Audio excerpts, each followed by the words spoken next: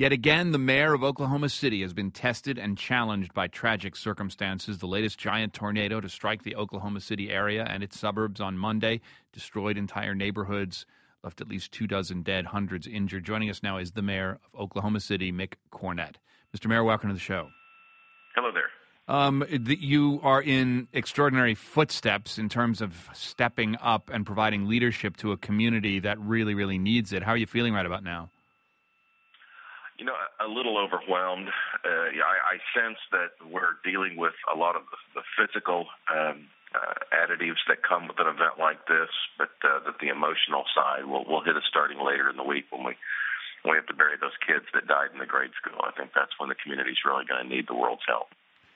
And, we are so grateful to the members of your community who have been with this program from the beginning, and we've heard from some of them, and there's a real sense of connection, I think, around the country to the people in your city. Well, I'm thankful for that. We are hearing from people all over the world, and a lot of people understand what we're going through and wish they could do more to help us. There's nothing easy about this. The level of destruction at the ground zero part of the storm was just unimaginable. I don't see how anybody survived it, and yet we know hundreds did. So there's lots of heroic stories out there, but at this point, the city almost has to grab hands and pull each other up. Well, give me a sense of the priority list as you see it on this day.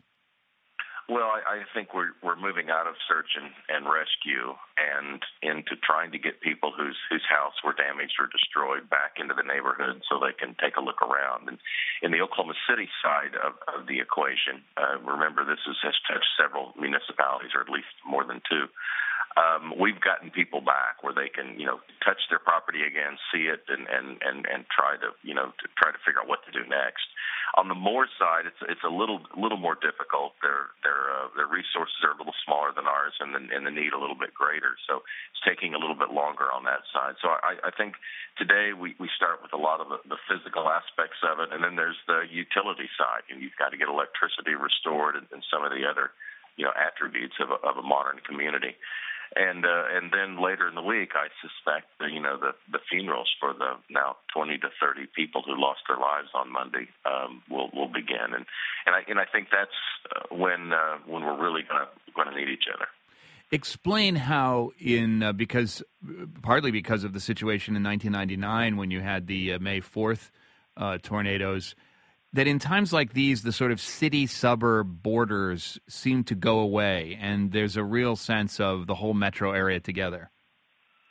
Well, tornadoes know no boundaries. They don't seem to care where streets are or corridors, or certainly not city lines. And so they attack and almost always, impact more than one governmental body. So in this case, you have two cities, one county, the state and the federal government, and that encompasses a lot of different agencies. Whether you're talking about how to deal with insurance or first responders, and I think fortunately, at least here in Oklahoma City, we work pretty well together, and there are mutual aid agreements and a lot of training that takes place, in times when you don't need it.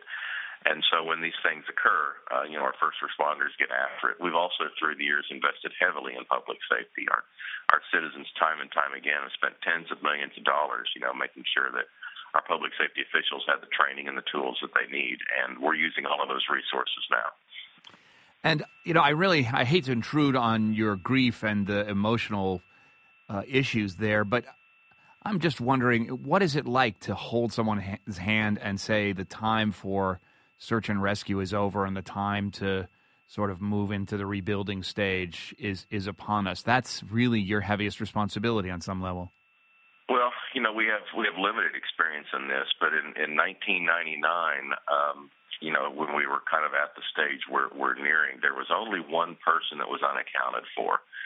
And ultimately, that person was found as well. But they had been pulled out of a moving vehicle, apparently by the storm, and then sent quite a bit of ways away. And so, although they had found the car, they couldn't find the person. And ultimately, they were found in stacks and stacks of debris. In this case, literally, I visited the site yesterday, and there are areas where the debris appears to be 3 and 4 feet high for almost as far as you can see in all directions. And, so you're talking several blocks of this. There's no question that there could be people down in there, but the people that are professionals at this sort of search and recovery, they have a lot of confidence in the canine unit's ability to find people, dead or alive.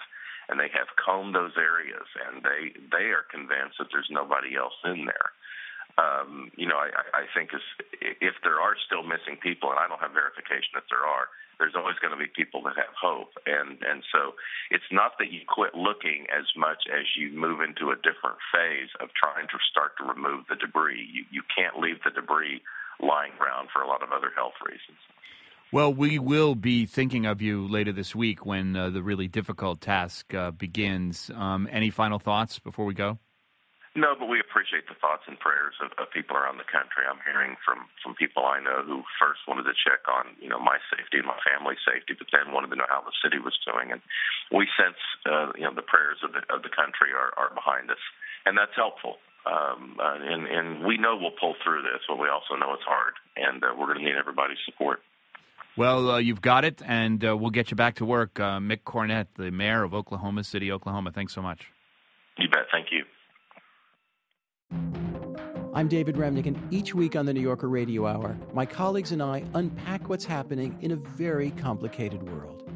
You'll hear from the New Yorker's award-winning reporters and thinkers, Jelani Cobb on race and justice, Jill Lepore on American history, Vincent Cunningham and Gia Tolentino on culture, Bill McKibben on climate change, and many more. To get the context behind events in the news, listen to the New Yorker Radio Hour wherever you get your podcasts.